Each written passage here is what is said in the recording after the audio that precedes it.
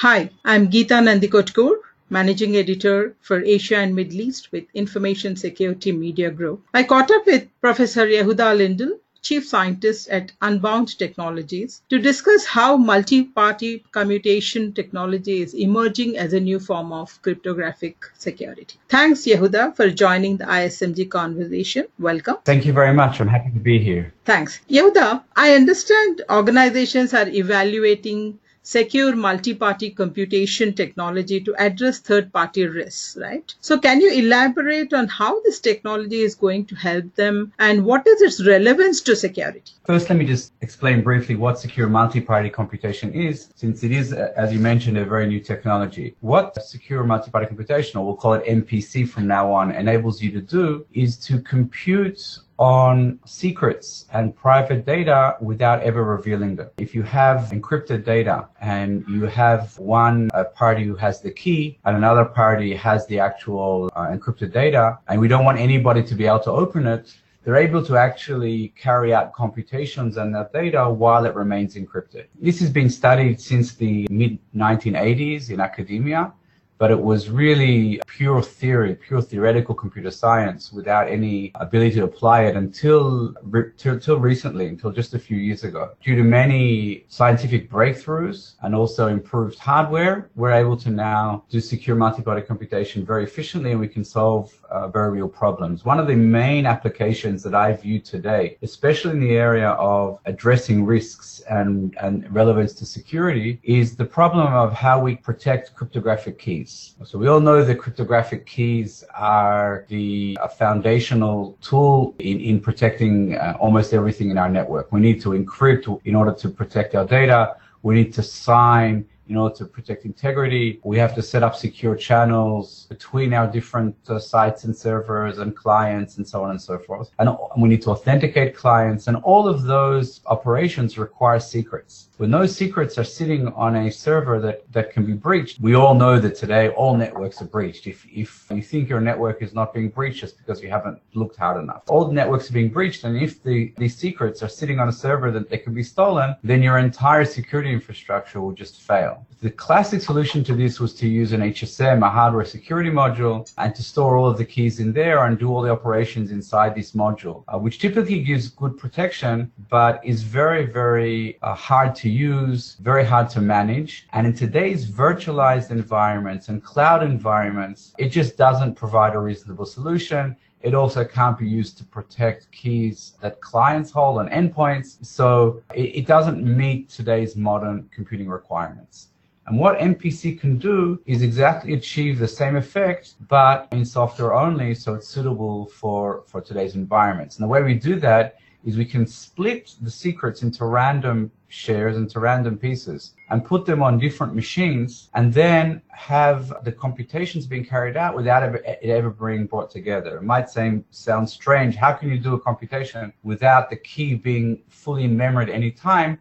That's the science that we're relying on. So that's right. It's more theoretically, I think it is a very good technology, or it sounds good to prevent attacker from attacking your networks and servers. But how familiar are these security practitioners, Yehuda, with this technology, and how do you see them leveraging this? It's actually, this is a very good point. As an emerging and disruptive technology, most security professionals are not very familiar with it. For that reason, and it still requires high expertise, high cryptographic expertise in order to build such a solution. However, there are today on the market solutions like that can be bought, that you can buy. You don't need to be an MPC expert, an expert cryptographer in order to use one of these tools. They're actually very, very easy to use. All you need is to deploy virtual machines to set up the framework. That's very easy. That's what we do all the time. And these solutions actually support standard cryptographic APIs. They work in the same way that standard cryptography works. So as a security professional wanting to deploy such a system, it doesn't require anything unique or difficult. And in fact, it's far, far easier to deploy this than it is a hardware security module or other ad hoc key protection techniques. It's actually much easier. So most often you see the breaches, the current breaches are all again malware driven. There is the log management. So most organizations are facing a trouble to detect these malicious malware. So how does this technology help in detecting threats and mapping malicious codes within an organizational environment? There are question here has two parts. One is what happens when a malicious entity attempts to somehow attack the protocol, the MPC protocol. Another is general malicious activity. So general malicious activity is out of the scope of what MPC does. You can and should continue using your standard, your best off-the-shelf anomaly detection and so on and so forth. But if an attacker attempts to break the MPC protocol in order to learn a secret, then the protocol will actually guarantees to detect this and issue an error and a warning so you know that you have malicious activity inside your network. In fact, one of the unique things about MPC solutions is that they actually have mathematical proofs of security and mathematically proven guarantees. So I can guarantee you with 100% that if an attacker gets to only one of the machines and the other one, say if the secret is split between two machines and the other one is not breached, then the attacker cannot learn anything about the key at all, about that secret at all. Of course, what I cannot guarantee is what will happen if the attacker gets to both machines, but for that you need to set it up with strong separation between those machines and you get a very high level of security. Okay, so how much does SMC detect insider threats, which is the key cause for major breaches today? Is there a mechanism? This is a very good point. It's not a matter of detecting.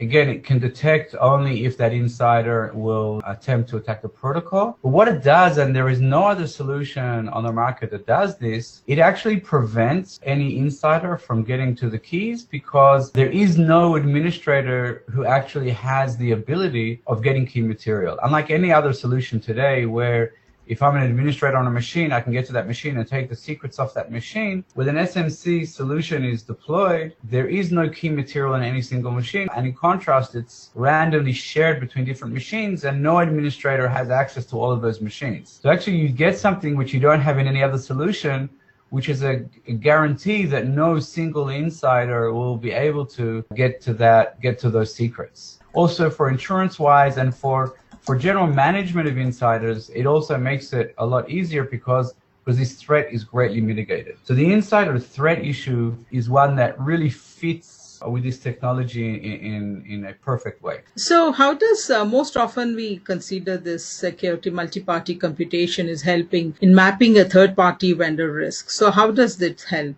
Because most of the organizations are now outsourcing their entire security to a third party. Yeah, so I think that giving your keys, all of your most valuable secrets to a third party is extremely dangerous practice and not one that I think should be recommended. But we do want to be able to use third parties because I can give one share of my key to that third party and give the other share to myself, and then I maintain complete control and complete secrecy even while using that service. So if you think of the bring your own key or BYOK paradigm that people talk about with clouds, it doesn't make a difference if I bring the key, if I give it to you. Once I give you the key, you have it. It doesn't matter who generated and who brought it. It's the same thing. It's now completely in your control and completely under your ownership. With a secure multi-party computation, you will hold only one share of the key, which doesn't give you any information. I'll hold the other share. Everything will take place on your cloud service, for example,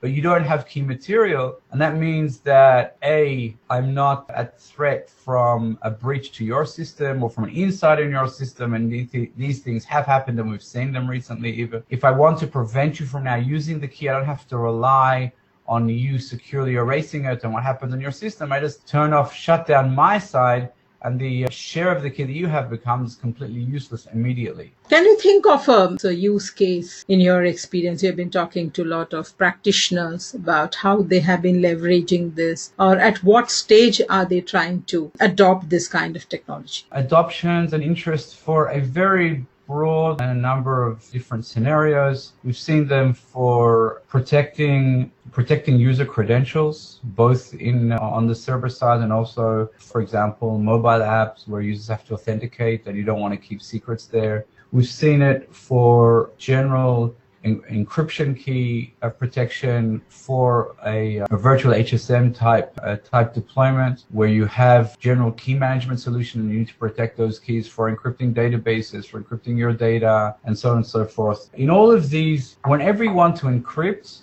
one of the first questions you have to ask is, what do I do with the key and how do I protect it? And this is a very, very painful question, one of the most difficult parts of actually deploying a cryptographic solution is what do I do with these keys? Developers will often invest a lot of time coming up with ad hoc solutions because until recently there weren't other good solutions, and this was both very expensive and not very secure, and so we're finding a lot of interest in SMC and in MPC on all of these types of scenarios. So are there any architectural changes required in framework when they have to adopt or deploy this kind of computational technology?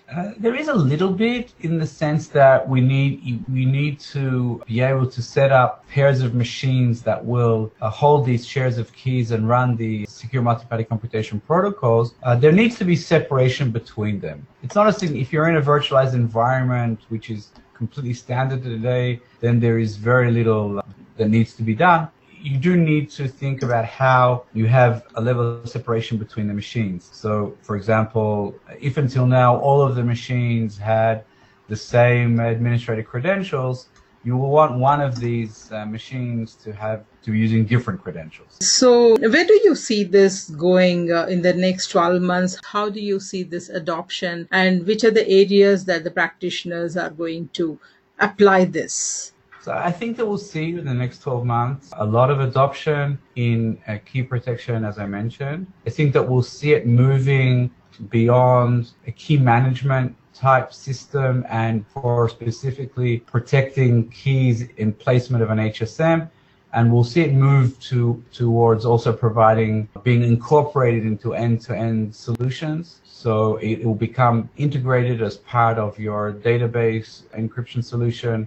It'll come integrated into other systems. And I also think that we'll start seeing privacy applications, for example, where we want to compute on different pieces of data, but without any single actor holding all of that data in one place. I think that will also start happening. Maybe that's a bit longer than 12 months, but I think we'll start seeing that as well. Okay. So thank you so much, Yehuda, for your insights on this new technology, how it is trying to help address third-party risks. Thank you very much. Thanks for joining ISNG. This is Geeta Nandikotkur from ISNG. Thank you.